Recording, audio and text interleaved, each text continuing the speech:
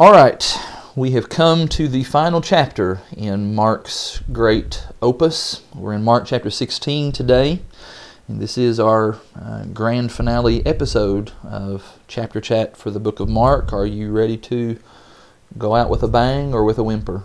Parting is such sweet sorrow, but let's do it anyway. All right, we're going to go out with a bang because Mark wants to end with a bang. So we ended in chapter 15 on what is seemingly a very sad note, and that is the crucifixion of Jesus and how his body is then taken down from the cross. Joseph of Arimathea places it in this new tomb, and that's where we stop. And certainly, if the gospel record had ended there, this would be the saddest of stories. And according to Paul in 1 Corinthians 15, we would be most pitied. We would be most pitied. We would look like idiots. We would all just be, we'd be lost. That's actually what we would be, is we'd be lost if the story ended with the crucifixion. In fact, everyone would be lost. Yes. But the story does not end. And so chapter 16 is the great finale to all of this. So let's just read a little bit. Chapter 16, verse 1. When the Sabbath was past, Mary Magdalene, Mary the mother of James, and Salome, they bought spices so that they might go and anoint Jesus. Might ought to just say, there was intentionality here of waiting until after the Sabbath was concluded for them to be doing the traveling over to where the tomb was. That potentially was going to be a violation of the Sabbath law. Doing the actual anointing itself, and this is really just kind of stuff that would go along with what we would call embalming, I guess. Yeah. That probably would be considered work as well. So we're going to wait until the Sabbath is concluded, until the next day of the week. And so verse 2 tells us that very early on the first day of the week. Yeah. They probably wouldn't be selling spices or anything. Yeah, that's right. Yeah. So there's lots of reasons we have to wait to the first day of the week. And here's the thing. There is great harmony in this idea of the first day of the week, because some of the most important events happen on the first day of the week. Yeah. Creation began on the first day of the week, obviously. It kind of has to. Yeah. The church was established on the first day of the week in Acts chapter 2. Yeah. Spoilers. Yeah. In Paul's letter, he talks about giving on the first day of the week. In Acts chapter 20, we read about the Christians coming together and observing the Lord's Supper on the first day of the week. And probably all of that, you think about that, all of that then is centered around this most important of events that happened on the first day of the week, and that is the resurrection of Jesus. So very early on the first day of the week, when the sun had risen, they went to the tomb. And they were saying to one another, "Who will roll away the stone for us from the entrance of the tomb?" Let's just stop right there. These women, as good and as faithful as they had been to Jesus, let's be clear, they didn't believe in the resurrection. Yeah, this point. They had not understood fully what was going on. We've given the apostles a hard time for not getting it. And we've commended these women for being so good and devoted to Jesus, but they didn't even understand this resurrection concept. Even Mary, this is Mary, the sister of Martha, who was anointing Jesus just a couple chapters back, and you remember Judas and the other apostles saying, "Oh, that's just such a waste for doing that." Yeah. She understood that Jesus was going to die. She at least got that, and that he was going to be buried. But I would venture a guess that she didn't understand the resurrection, just as none of these women understood it. And so they're contemplating about, all right, we got to get in the tomb because that's where his dead body's going to be. Yeah. And they're thinking about, who's going to roll away the stone for us. That says something about the size of this stone. Yeah, multiple people together couldn't roll this thing away. It's pretty big. Yeah, and if you've ever, been around determined women, I've seen my wife, when she gets determined to clean the house, she can lift up that couch with one hand to vacuum under it. But these women, all three of them together, recognize we're not going to be able to. This is massive. I mean, we're talking about a boulder that maybe was, maybe as much as a ton. I did not know Tiffany was that powerful, Josh. She can be. She can be. Under the right pressure. Yes. So they're wondering Yeah. about who's going to be able to remove the stone because, again, they expect the dead body of Jesus to be inside. Verse 4, looking up, they saw that the stone had been rolled back. And I like this little note from Mark. It was very large. It was very large. And entering the tomb, they saw a young man sitting on the right side. I'll just say, I appreciate like the attention to detail here. Yeah. You know, Mark just saying he was sitting on the right-hand side of the tomb. They remember that. And Yes. Told them that probably. Yes, there's like these little details that like, you know, it's like when we talk about, sometimes people talk about 9/11. I can remember exactly where I was on 9/11, what I was doing, who I was with. I was going to Walmart to buy the Yeah. Nickelback CD and all that kind of stuff. And this is one of those things where Mark, and the other gospel writers do that too and provide their own little. Our listeners have no idea about the Nickelback CD. They do not. But anyway, so they see this young man sitting on the right side. He's dressed in a white robe, and they were alarmed. And when you couple this with what the other passages teach us, we're led to conclude this is an angel of the Lord. Yeah. Um, I mean, who else? yeah. And he said to them, "Do not be alarmed. You seek Jesus of Nazareth, who was crucified. He has risen." I mean, those have to be possibly, maybe the three greatest words Yeah. strung together in the whole Bible. Can you imagine them hearing this? Yeah, They were going, okay, I guess we should anoint his body, and he has risen. yeah, Whoa, what? yeah. Humming. You know, You have to said, what? wonder what maybe were the thoughts that was running through their mind when they walk in and they see the tomb that Jesus isn't there, and before he says these words, Would they grave rob him? yeah, did somebody rob? Did the Romans come in and move the body? Did any number of things, and then to hear these words, "He has risen, he is not here. See the place where they laid him."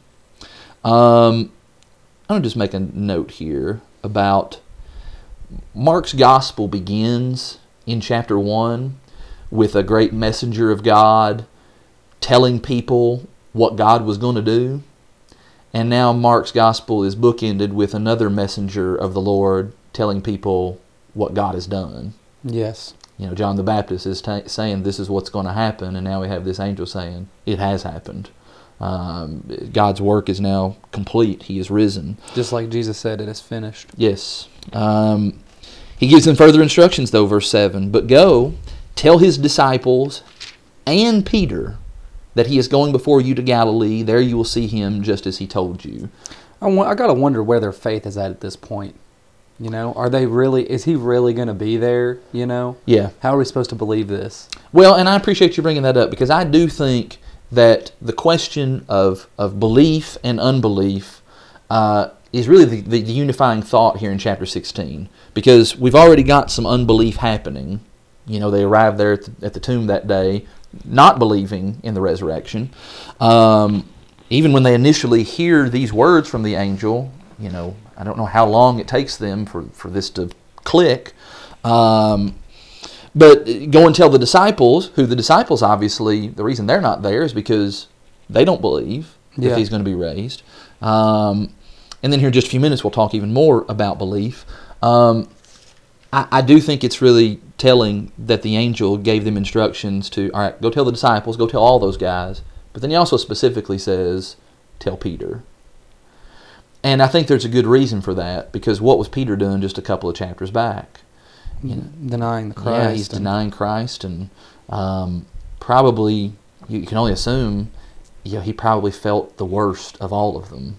Yeah, I mean, it said he wept bitterly. Yes, that maybe he had just failed the Lord in the worst. And the truth was, Judas is the one who had failed the Lord in the worst way. But Peter realizes that in some sense he and Judas didn't have that much different at that time. Yeah. And so the only real difference was that he actually had godly sorrow about betraying Jesus. That's right, and that's part of the reason I think that the Lord, it makes it clear through this angel, I need you to go tell Peter specifically. You tell him individually that I have been raised. Tell him where to go, because I want him to find me, because I want to have the opportunity to talk with him. And when you go read the other accounts, you will find that Peter does get his own one-on-one opportunity with with the risen Savior.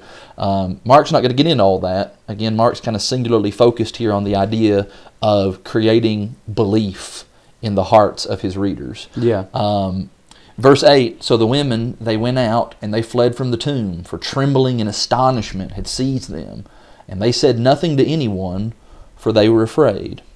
I actually preached on this earlier this year about the idea of them being afraid. Why do you think they were afraid? You would think that maybe people would just be jumping up and down. Oh, he's raised. Oh, yes. Hallelujah, great, wonderful, wonderful. Why do you think they would be afraid? That kind of. I guess it kind of depends on what you mean by fear, but it says that astonishment and trembling is accompanied with this, and it says that it seized them. Honestly, I just picture this as being like a stammering sort of fear. Yeah. Like just you're staggered and taken aback that this kind of power even exists at all. Because, that is... It's almost like why we're afraid of like aliens. Like we don't know what all sort of technology they might have or whatever. That scares us. It's like God is sort of an unknown in the sense that we don't understand how that works and whatnot. So it's just like... Man, how does that happen? I think you're right, and I think this is what the scriptures and other places would describe as a godly fear. Yeah. There's this reverential awe of this is all right. We knew the Lord possessed power, but this is a whole other level, so much higher than what we can fathom. Yeah. It's just insane. There may even also be some of this. There may have been some of this fear of that was caused by, again, they still did not yet fully believe. And the truth is, if I were in their same shoes, it probably would not be until I actually saw Jesus with my own two eyes that maybe fully now faith is completely there. If I was in their shoes, and so there's still some unbelief maybe kind of tinged in all of this. Like a lot of us, there's still doubts that need to be addressed. Yeah. So they saw him die. Right. So yeah, that's right. These women especially, because they were there, just a few feet away from him. Unlike all the other disciples who had ran away, they were there at the foot of the cross and was there seeing his body. They saw it probably being taken down from the cross. They saw it when it was being transported to the tomb. So it's like they were the closest eyewitnesses to all of that happening. And so it would take me aback, like, what? This is like I saw him die. Yeah. Did we not just go through all of those same steps like just a day ago? Yeah. I remember us standing right there and watching him put him in there, and they roll that over there. So there would be just kind of some, if nothing else, just kind of some almost trippy thoughts in my mind, like, how'd this happen? Yeah, am I even in my own body? What is this? Is this a dream or something? Yeah. And those are the kinds of things that I'll be interested in heaven to get to pick the brains of these women and tell us, just tell me what was going through your mind that day. Yeah. That glorious Sunday morning. Yeah. Walk me through that. I would imagine it with this fear would be kind of a praise God, but also I don't know. It'd be good to talk to him. Well, verses 9 then through 20 of this chapter, most Bibles, if they're like mine, are going to have some maybe kind of notation, a marginal note, or like in the Bible I'm reading from, it's set off in brackets. Yeah. Some Bibles, maybe these words from verses 9 through 20 are set off in italics. All of those are indicators to let you know that there is some question about the veracity of these verses. The long story short, and I'm going to deal with this probably in another occasion in a Q&A sermon in more detail, but the long and short of it is that this section of verses does appear in some manuscripts, but our oldest and most reliable manuscripts that we have of Mark 16 do not actually include these verses. Yeah. And so that means that there is some question about whether or not these are authentic, or is it possible that maybe just some scribe, some rogue scribe, decided to kind of write some extra stuff in here. There's lots of stuff said about that, reasons why maybe we should question these verses. I'm just going to say, just kind of in total here, that I am totally okay with these verses being included in Mark. Yeah. I mean, they harmonize perfectly with the rest of Scripture. Exactly. That's the main reason, is that they harmonize with the other gospel writers. There's nothing in these verses that change anything else about anything else that's taught or recorded in the other gospels, or even in the whole rest of the New Testament. And so I'm going to treat these as if they are Scripture. Yeah. I do think it's good. I will just say, again, for folks that sometimes get upset about, calling these verses into question. How dare you set these verses off? Or some Bibles actually will just not include them. They'll just leave them out, and they'll say, well, you shouldn't be ripping verses out of the Bible. Well, what I want to say to folks about that is, shouldn't we also be equally concerned about someone potentially putting verses in the Bible that shouldn't go there? Yeah. So you can work either way with that. I think it's just best to just say we're not 100% sure about these and just That's go right. on. Yeah. That's right. So we're going to talk about them, and we'll talk about why we do believe that these are valid things, and we can believe these words. So verse 9 picks up. Now when he rose early on the first day of the week, talking about Jesus now, he appeared first to Mary Magdalene, from whom he had cast out 7 demons. Neat little note there. Yep. She went and told those who had been with him, as they mourned and wept. But when they heard that he was alive and had been seen by her, they would not believe it. What? For those who like background on hymns, the song "I Come to the Garden Alone" is supposedly, according to the hymn writer, it's based on verse 9 about Mary Magdalene coming there to the garden outside of the tomb, and then having this personal interaction with Jesus. And when you read the lyrics of that song, okay, some of those words maybe kind of start to make better sense to you. I remember growing up, when we would sing that song, I would think, what is this? I have no idea what we're talking about. Yeah. And people have lots of, their own personal ideas of what that song means to them or what they think it's talking about, but the hymn writer actually was meaning for this to be kind of a first-person account from Mary's eyes of what it was like to see the Lord that day. I used to think it was some kind of weird parabolic Garden of Eden thing. It's kind of what I thought too. Yeah. Yeah, it's just, okay, I went out in the garden and Jesus was there, and we talked and had a good day, and cool. Yeah, that was it. But the key here is that Mary then goes. So she gets to be the first.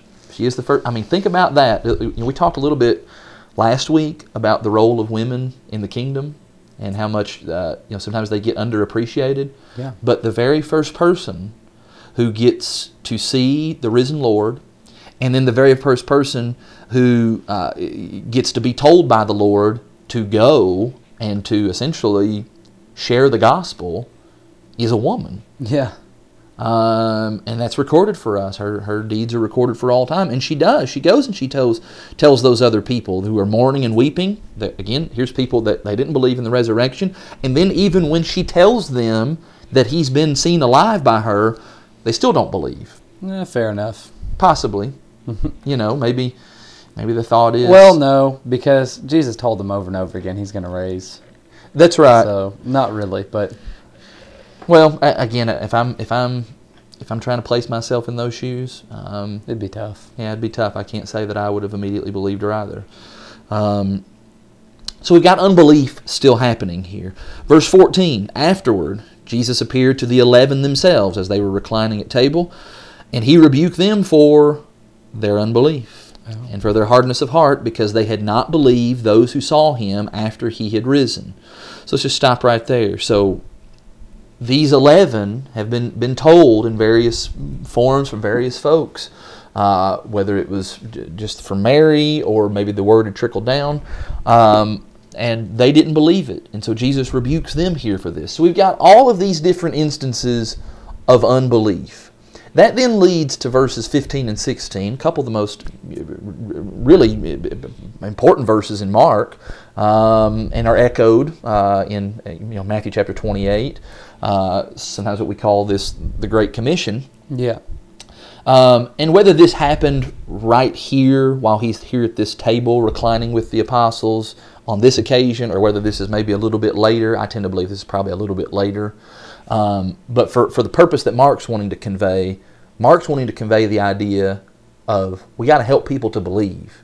Yeah. They need to believe in the risen Savior. So what does Jesus tell those apostles to do? He tells them, I want you to go into all the world, and I want you to proclaim the gospel, the good news. That is inclusive of the risen Savior. Yes. You go and tell that to the whole creation. And what are you to tell them, verse 16? That whoever believes and is baptized will be saved.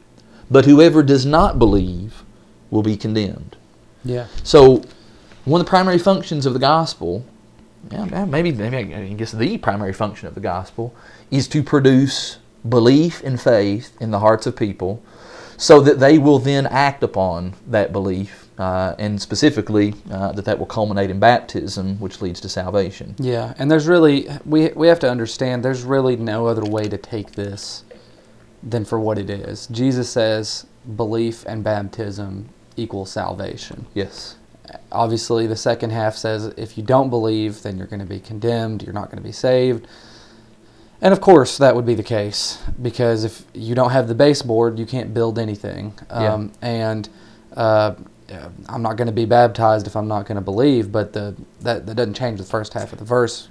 Belief in baptism is going to lead to salvation. And like you said, that's a result of the saving faith that is produced from hearing the gospel, and that elicits a response. Yeah. You know, the argument that gets made about that second half, about where it says, well, it doesn't say whoever does not believe and is not baptized will be condemned. Let's maybe bring that to 21st century, and let's use a different analogy. You know, if some company or some prize giveaway thing said, fill out this form, yep, and sign on the dotted line, and you will receive $1 million. Is there anyone who would look at that and think, well, I can fill out the form and I'll get the $1 million? No one. No one. Everyone would recognize I need to fill out that form and I need to sign on the dotted line. That's what it said. And I'm going to be very careful to do that. Yeah, because you want that $1 million. I want that $1 million. Yeah. And how much more than this? I mean, this is more than $1 million. This is salvation. This is going to heaven. Yeah. I want to do exactly what that says. It seems as if what has happened is in the religious world today, so Jesus in this verse describes two categories of people. Yep. But what many in the religious world have done today is they have added a third category of people. So Jesus says there are people who believe and thus are baptized, and so they are saved. Then he says there's a second group of people who are not going to believe, and the implication is they're not going to do anything else beyond that unbelief, and so they're not going to be saved. Yeah. But the religious world has added this third category that says that you can believe and you can be saved even if you're not baptized. Yeah. You got to do it. It's just later on. Yeah. Sometime you got to get around to this. But even many don't even add that qualifier. Yeah. That as long as you believe, as long as you just accept Christ in your heart, or whatever their definition of that is that you can be saved. But what I just want to ask is, where is that in this verse? It's not. And where is that anywhere else in the New Testament? It's not. And it's not by works that we're saved. It's important to say that this baptism is not somehow meriting salvation. It's just simply a requirement that the Lord has put, like belief. Believing in God doesn't mean that you earn salvation either. No. That doesn't make you a good enough person just because you believe in God. Just like being baptized doesn't mean you're good enough for heaven. That's important to say too. And when we take in aggregate all the rest of what the New Testament goes on to teach about baptism, of course, Mark's not interested in giving a long dissertation about all the like a Romans 6. Yeah, the significance of baptism and what that's a representation of, and all these other metaphors that the Scripture teaches. Mark's just interested in just saying, that's what believing people do. Yeah. is, of course, they're just going to do what Jesus says. They're going to be baptized, and the result is going to be that they're going to be saved. Yeah, and I think that would have been a lot more simple and straightforward for them reading this, because there wasn't a whole lot of false teaching going around about these baptisms. And people just understood, if you're going to be baptized, that's your commitment to Christ, and that it goes hand in hand together with salvation. Yeah. How neat would it have been to have been just amongst the original recipients of this and not have your mind polluted with all kinds of other false ideas about salvation that are so prevalent. I mean, there's zillions of methods of salvation today. Works-based salvation, faith only, all this, sinner's prayer. All that stuff that you hear, altar calls and things like that. Yeah. That I heard growing up. Yeah. That just back then you would have. I asked this of a pastor one time of a different religious group. I asked him. I said, if you heard Peter preach this, whether it be whoever believes and is baptized will be saved, or what he preaches in Acts 2 later on about be baptized for the remission of your sins. I said, if you heard that, would you be baptized for the remission of your sins? Mm-hmm. And he said no. And I said, so you disagree with Peter? And you'd stand up and say, no, sir. That boggles my mind that there are people that can do that, but it shouldn't, because that's what I grew up with, Yeah. But there's just power in the simplicity of everything that Mark's presented through these 16 chapters, and it's punctuated here with a simplistic call from the Lord of how we go about receiving the gracious gift that He offers to people. And these are the words of Jesus. And I think when we get to this point, if we've really been honest with the book of Mark up till this point, when we hear Jesus say, fill out the form, sign on the dotted line, believe and be baptized, and you'll be saved. If we really have been walking with Jesus up till this point, and we're not bringing any preconceived notions to the table, then when He says this, we're just going to do it. No questions. Yeah. Yeah. And that's all we're asking folks to do is let's just read the text. You've gotten to where, like I do, I like to just, if I'm sitting down with somebody studying for the first time, maybe this is the first encounters they've had with the Bible, Mark's a great place to let's just work from Mark, and let's just appreciate the simplicity with which Jesus works and what He calls upon us to do, and really even just what Mark is calling upon us to do, and that is, I've laid out the evidence. I began by telling you the gospel of Jesus Christ, the Son of God. Now I'm going to just lay out a quick case as to why you ought to believe that, and here's Jesus going to punctuate it all by saying, okay, if you believe it, here's what you're going to do. Yep. You're going to be baptized and be saved and become a disciple. And then actually, once you become a disciple, then that stuff in verse 15 becomes really important for you to do. And that is, you then go and you share that with other people. It's a cycle. Yes, and is this I always describe it as the great chain of teaching. It's a cycle of disciples. That's right. There's this thing that began here 2,000 years ago, and now this long chain, we are now in that chain. And we are then entrusted with the next round of chain building for however long the Lord allows the world to stand, and for the gospel to continue to be spread. That then leaves us with this final little section, verses 17 through 20, which always generates lots of discussion and excitement and questions and curiosity. Sometimes when misinterpreted causes people to be bitten by snakes and die. It does. So let's read those. Verse 17, Jesus says, "And these signs will accompany those who believe." That's important. So now we're talking about people who do believe. These are things that are going to confirm and point forward to the things that are being done. In my name, they will cast out demons. They will speak in new tongues. They will pick up serpents with their hands. And if they drink any deadly poison, it will not hurt them. They will lay their hands on the sick, and they will recover. So then the Lord Jesus, after He had spoken to them, was taken up into heaven and sat down at the right hand of God. And they went out, and they preached everywhere, exactly as Jesus had told them to do back in verse 15. Yes. While the Lord worked with them and confirmed the message by accompanying signs. So then the things that Jesus had said in verses 17 and 18, that then follows. And of course you read in the book of Acts, you read in some of the epistles, like in the letter to the Corinthians, these very signs, these, we call them spiritual gifts, the miraculous abilities that they had, comes true. We maybe don't get, a whole lot of illustrations of the picking up snakes or the drinking deadly poison stuff, but certainly the other things we get lots of examples of later in the New Testament, speaking in tongues, casting out demons, healing the sick. Yeah. But those things, again, these are signs, Jesus says, and they point to something. What are they pointing to? They're pointing to the teaching that these disciples are delivering, and they are, verse 20, confirming the message that they were delivering. This is what let people know that these guys, what they're delivering, this is truth. This is gospel. And that's the benefit that we have. You said if we were in the shoes of the disciples at the end of this book here, we'd be like, well, I'm going to need a little bit more evidence, really. I'm going to have to see the Lord risen or etc., kind of like doubting Thomas. But then we have like the rest of the whole New Testament of just signs, seals, stamps, confirmations that this is the truth. If Mark 16, if these verses were the only thing that the Bible said about, the signs and so forth, then I, like many people today, I would probably be looking for us to have some of those signs and those miraculous abilities to be able to still do them. But the truth is, this is not the last word about these spiritual gifts. You're going to have to add to this other passages. You read in Acts chapter 8, well, how did people get those spiritual gifts? Yep. Well, Acts 8 shows us they got it by the laying on of the apostles' hands.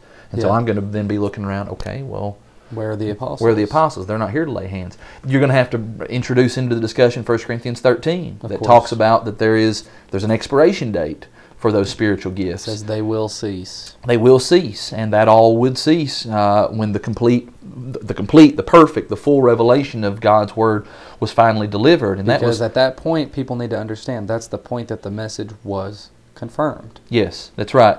And people then, again, we got to remember in the first century, they didn't have the luxury of having, Genesis to Revelation sitting in their laps like we do right now.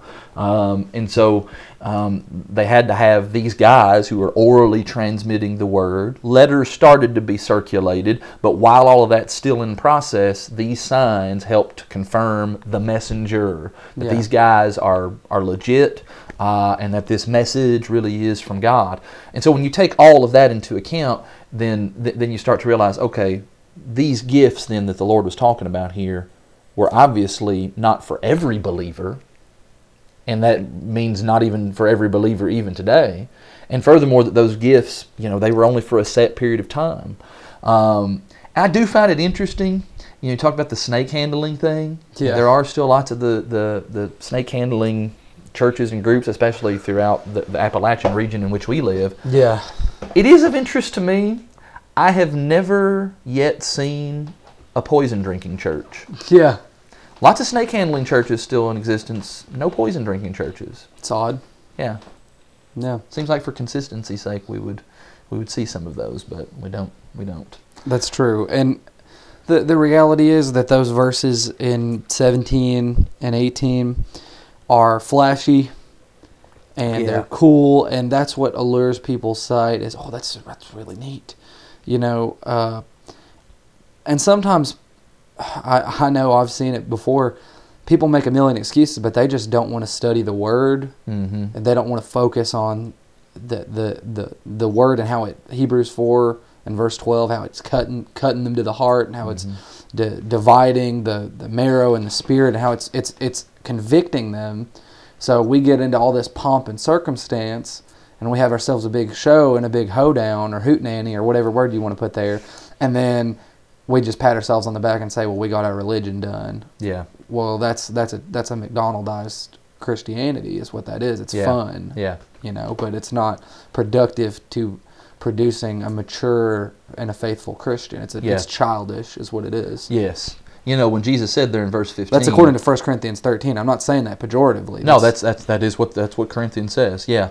When Jesus says in verse 15, proclaim the gospel, okay, that means preach, that means teach, which means that the recipients, we're going to have to use our minds. And you know what?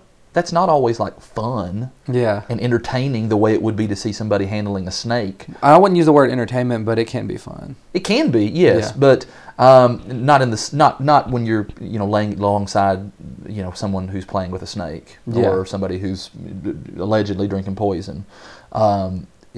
Christianity is in the mind, and it requires us to engage our minds and to put them to use and to take the information that has been presented, and then we need to work with that. And that's where faith comes from. Faith comes by hearing the Word of God.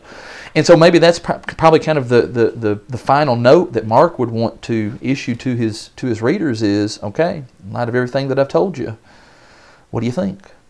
We need to realize that what Mark has presented here, and actually what Matthew and Luke and John present, this is an eyewitness account. Yes. I'm not asking you to believe something that was handed down from 2 or 3 second-hand, third-hand, fourth-hand account. These are eyewitness accounts. We saw the Lord alive. Yeah. We're not asking you to believe it based on any other means other than an eyewitness account. Sometimes when people talk about the resurrected Lord, they want to argue from the basis of the empty tomb. The tomb was empty. Okay, yes, the tomb was empty, but that's not the reason that we believe Jesus is the Son of God. Yeah. The reason we believe Jesus is the Son of God is because people saw the resurrected Savior. Yeah. There were people like Mark. There are people like Luke and Matthew and John. There are people like Peter and Mary. And there Paul. Are people like Paul. 500 people in Galilee, 1 Corinthians 15 tells us. There were more than 500, at least 500 different witnesses who saw, testified, and that is the basis for our belief. And really that's the basis for anything that we believe, even just in history. Yeah. I believe that there was a guy named Julius Caesar who, ruled in Rome. People saw him. Because people saw him. I believe Abraham Lincoln was a president because people saw him and they wrote that down and they spread the word and they shared that. That is why we believe. It is not a groundless, baseless belief in some story or some myth. It's because real people who lived at a real time saw him really alive. And yes, and add this to the mix. Here's the real kicker to this. If you put my head on a platter, or on one of those executioner's benches, to have it lobbed off there by like a guillotine, and I've seen, President Trump on TV, and I know he's a person. Yeah. All right, but if you say, deny that you've seen President Trump, or you're gonna die. I've never seen him a day in my life. Yeah. Who is that? Right. What? Right. But these people died. Yeah. To testify to the resurrected Lord. Yes. That's in history. Yep. It's undeniable. People were martyred. They were crucified, hung upside down on crosses. Yep. Ripped limb from limb, burned alive, on, tortured, imprisoned. You name it. Because they believed that they saw the Christ. Yeah. This wouldn't be some buy-in on an imposter or some maybe kind of I saw a little silhouette in the woods one time or something. This is people that are certain. Mm-hmm. And so it's more compelling than like Julius Caesar or George Washington or whomever. Not that we don't believe that those people were I real. do believe they were real, yes. But if you put my head on I don't the know of stake, anybody that was willing to die to prove their faith in George Washington, So that's important to say, and it's like you said, Josh. If you have this and if you understand that, then what are you going to do with it? Yeah. Yeah, there's if you're a Christian, all right. The logical thing is, all right. I need to do what Jesus said there in verse 15. I need to go and tell others about it. And if I'm not a Christian, then the evidence is overwhelming to say I need to actually just do what Jesus said to do, and that is I need to believe and be baptized, and I need to be saved. And let's just say, since this is our final installment here, that if somebody's listening, they've got questions about that, want to study about that, need some help with that, our contact information is linked to the podcast page, and we'd be more than glad to sit down and study. Or if you're somewhere far away, we'll find a Christian somewhere that can be able to get with you and to help you. I'll personally video in with you, call you, talk to you about. I mean, we've walked. I'll go buy a plane ticket and fly to where they are. Okay, congratulations, Josh. You're very sacrificial, but just the just whatever it takes to accurately describe and explain what the walk of a Christian should look like to you and help you with any struggles that you've had.